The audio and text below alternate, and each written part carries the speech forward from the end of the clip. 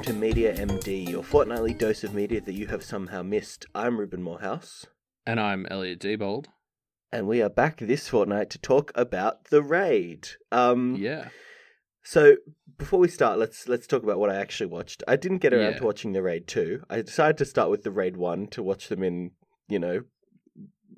plot order, if that even applies to this. Yeah, well, you don't want the canon to get wrecked, you know? Oh yeah, you definitely don't want to miss out on the plot. And speaking of the plot, let's do a plot summary. So some cops are going to arrest a guy who is kind of a cross between a landlord and a drug dealer, and I guess it's kind of unclear what kind of crimes he actually does. Well, because it's sort of made out like he's a mob boss, and this building that he has that is protected is used to for criminals to lay low and stuff. But then the weird thing sort of after that is then there also appear to just be normal people living in the building, which is the bit that I find really weird. Yeah, so he's some kind of villainous landlord, and there's it's a building that people pay him to lay low in, but there's also just one guy who lives there who's a normal guy who kind of helps the cops after they go in, and the mob boss is like, oh, if you kill them you'll get free rent for life, and so everyone basically in the building attacks them. And there's also a drug dealing operation that manufactures its drugs out of the building. It's very confusing. Anyway, so they fight their way through a building full of people. There's some other plot. There's this guy who, the lieutenant of the cops who has called this whole raid, and he's bad, and he goes rogue and kidnaps the lead guy and then shoots the guy. Does it really matter? They fight. No, not at all. Really, the closest thing that comes to being a legit sort of plot point is really that sort of revealed towards the end. So spoilers that the main lieutenant of this evil guy who owns the building is the brother of one of the rookie cops. Yeah, so the kind of protagonist is this rookie cop who we find out in the first minute has a pregnant wife who is about to give birth to a baby boy, and so he has to, make it back home for his kid, which is great. Grounds us in the character. Good screenwriting 101. And his brother is the lieutenant, the second in command of this mob boss. Yeah. That's probably the only plot point that actually has any relevance on anything. Yeah. Because it affects how that rookie cop and the lieutenant are actually dealing with the situation. It's the only plot point that really affects the raid. Yeah, exactly. Other characters include the other lieutenant guy, who's this kind of crazy good kung fu fighter. Some other cops, most of which who die, except one who gets his ear shot and then kind of lays low and then survives. But yeah, that's the plot. They fight and then they get out. It ends with basically them killing everybody, and the main character and the cop who got his ear shot get out, as well as one other cop, I think. Yeah. So, oh boy. What do we talk about with this movie? Well, I guess before we dive into it, I did enjoy this movie quite a lot, right? It was very fun. It was a very fun movie. It was a very engaging movie. So it already kind of gets quite a high score, which we'll get to later. But a movie like this, I do have things that I want to talk about, and maybe that will make it seem like my feelings on it are lower than they actually are. These are the things that kind of got to me while I was watching it, right? Yeah. Well, I guess it's a difficult movie to sort of do a critical review of, because really it's all about those action sequences, and there's not as much to talk about critically there. So if we're going to focus on plot and characters and stuff for the rest of this review, I'm not going to focus on that stuff because it so obviously doesn't matter, right? But yeah. I want to touch on that first. So I was actually expecting this movie to be. Do you know Hardcore Henry? Have you heard of that movie? No. It's this movie where it's first person. There was this web short that was made that was this first person action movie, and then they turned it into a full-length movie called Hardcore Henry.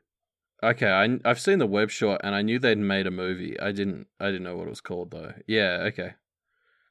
I haven't seen Hardcore Henry, but I also put it into this category of what I expect to just be a non-stop action movie, Like, yeah. legitimately non-stop. And that's kind of what I expected the Raid to be. I expected it to be, it's an hour and a half or whatever. An hour and a half, or maybe take away 10 minutes at the start and 10 minutes at the end, but an hour and 10 minutes of kind of non-stop fighting. And that's not what it was. I was actually pleasantly surprised by how well it played with pacing and with tone throughout the course of the movie. There are parts where it definitely has a kind of rise and fall to the action in the movie. It has here's an action scene that's very intense, and cops die and people die and whatever, and then it kind of takes a step back and becomes this like cat and mouse game between the police and the people in the building.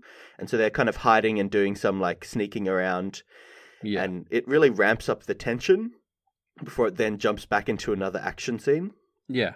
I didn't expect it to be so well paced, to be honest. And it really surprised me. There were a lot of really intense scenes. There's one scene where the main character and this guy who's had his ear shot are hiding in the apartment of the nice non-evil guy, the only one guy who lives in the building who isn't a mobster. But to be fair, this guy also has like a hiding space in his walls, which is kind of a weird thing to have. Yeah, apparently this crawl space is not the kind of thing that is just on every level, because the guy kind of didn't know about it. Yeah. Anyway, so they hide in this crawl space, and the baddies start looking for them. I don't even remember half of the names of these characters. I'm just going to refer to them as the baddies. Honestly, the only one I can remember at this point is there's that guy called Wild Dog.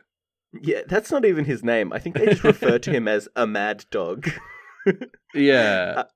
And so this kind of machete-wielding baddie is looking for them in this apartment and starts sticking his machete into the wall, realizing that there's some kind of space behind it.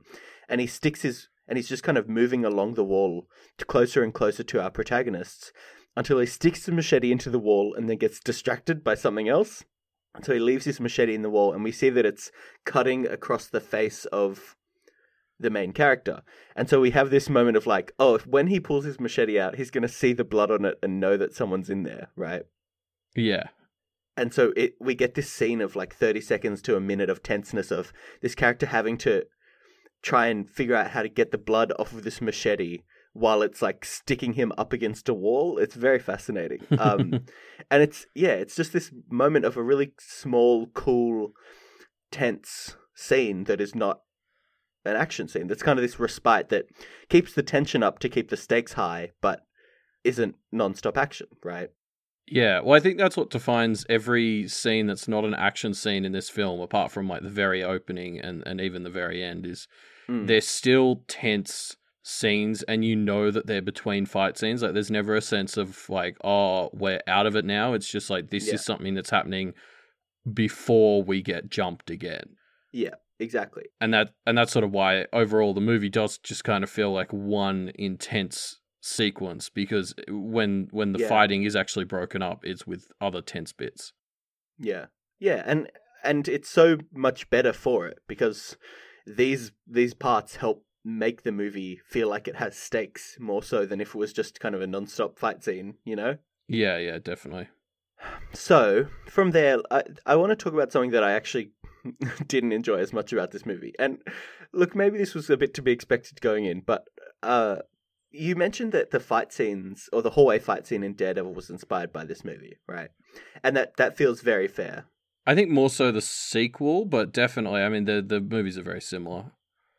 Yeah. But the thing about this is it's very clearly a kung fu movie, right? And the problem with kung fu movies is the characters get injured, and then they're kind of injured between fights. But then you get back to a fight, and it's just like they're doing all their choreography, and I don't know, it's hard to look at this movie and not see choreography sometimes.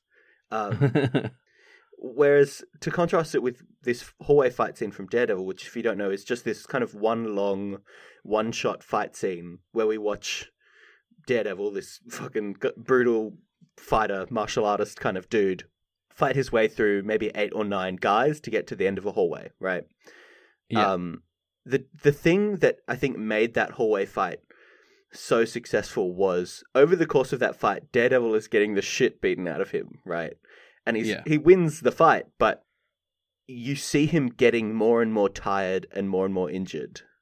Yeah, and like he very much limps away. Like he doesn't just stroll off. He barely makes it out. Not even that, but during the choreography of the fight, his attacks get worse. he like has to take a breather before he throws the next punch, and the guys that he's fighting kind of are like staggering along the wall before they run up to him and punch him again, and it feels very real, you know? Yeah. I was hoping the raid would be more like that, and at times it kind of was, but there are a lot of fights where it was just like you'd see characters getting injured and they would start getting bloodied as they got, punched in the face like 30 times or whatever, and then they would kind of just get up and they'd maybe stagger to their feet a bit, but then they just execute some perfect flying choreography.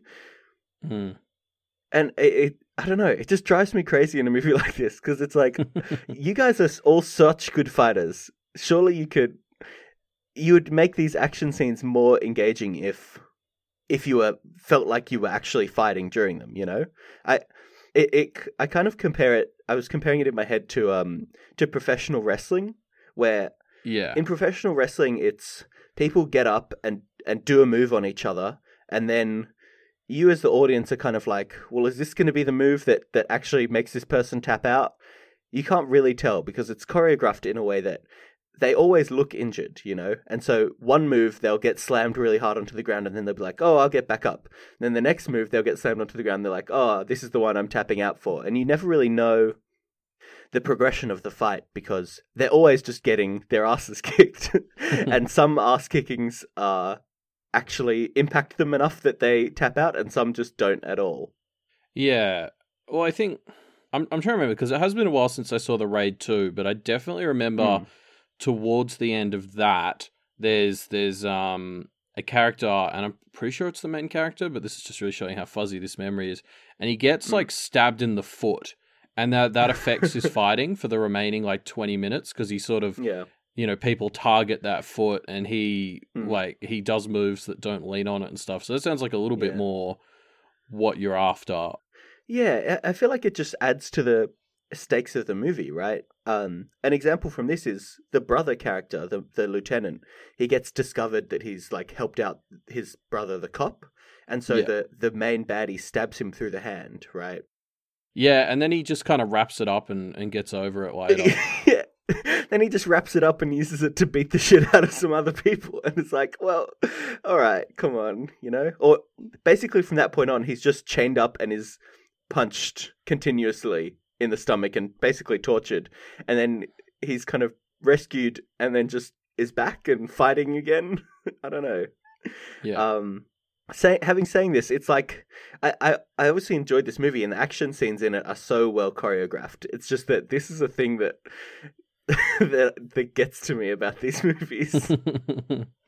I want it to feel more real, you know? Anyway, what else? This was obviously a great movie. It had some silly bits, but it had a lot of parts where it just felt very real. You know, and surprisingly, you actually gave a shit about the cops, and it's surprising how with so little character setup or development, apart from the main character and his pregnant wife, which doesn't count. That's just checking a box. Come on. I mean, it's not very cliched, but it's surprising how you still sort of get engaged with them, and I'm not really sure why. I think they just make them such classic generic good guys that they don't really have to do anything with them. It's just like these are the good guys, and they're in a shit situation that's not even their fault, and you're just rooting for the underdogs. Yeah, I think the fact that the situation turns so bad is what endears you to them. Right at the start, when the main baddie is like, "Oh yeah, kill the cops," he also pulls out kind of some neighbors around the tenement, and there are 2 snipers, and there are some guys that go and destroy the vans that brought them there, so they don't have an escape route. Yeah. And so then throughout the rest of the movie, sometimes a cop will just kind of go up to a window, and then we'll just get shot by a sniper. And it happens like 3 or 4 times, and it's just like such an immediate punishment for something so minor that it endears you to these characters, and you're like, oh no, not generic cop number F. I didn't want him to die, you know? Yeah. Yeah. I think it was the most engaging movie that is as low on plot development as I've seen in a long time. Yeah. Yeah. It was just like, you just care about the things that are happening, even though you don't really have a reason to beyond the spectacle of it, you know? Yeah, I mean, 100%. Great movie. Great movie. What would I rate it? I would probably give it an 8.5 out of 10. It's pretty great. I know I talked a lot about a thing that I hated about it, but that probably took it from like a 9.5 to an 8.5, which is still good. Yeah, well, I'd be interested. I mean, this will probably be something for the annual checkup at the end of the year, but if you get a chance to watch The Raid 2, because I think it's an improved version of the first movie, and I'd be interested to see what you think. Yeah, definitely. Well, we'll get back to that in 10 months, something? Whatever. Close to.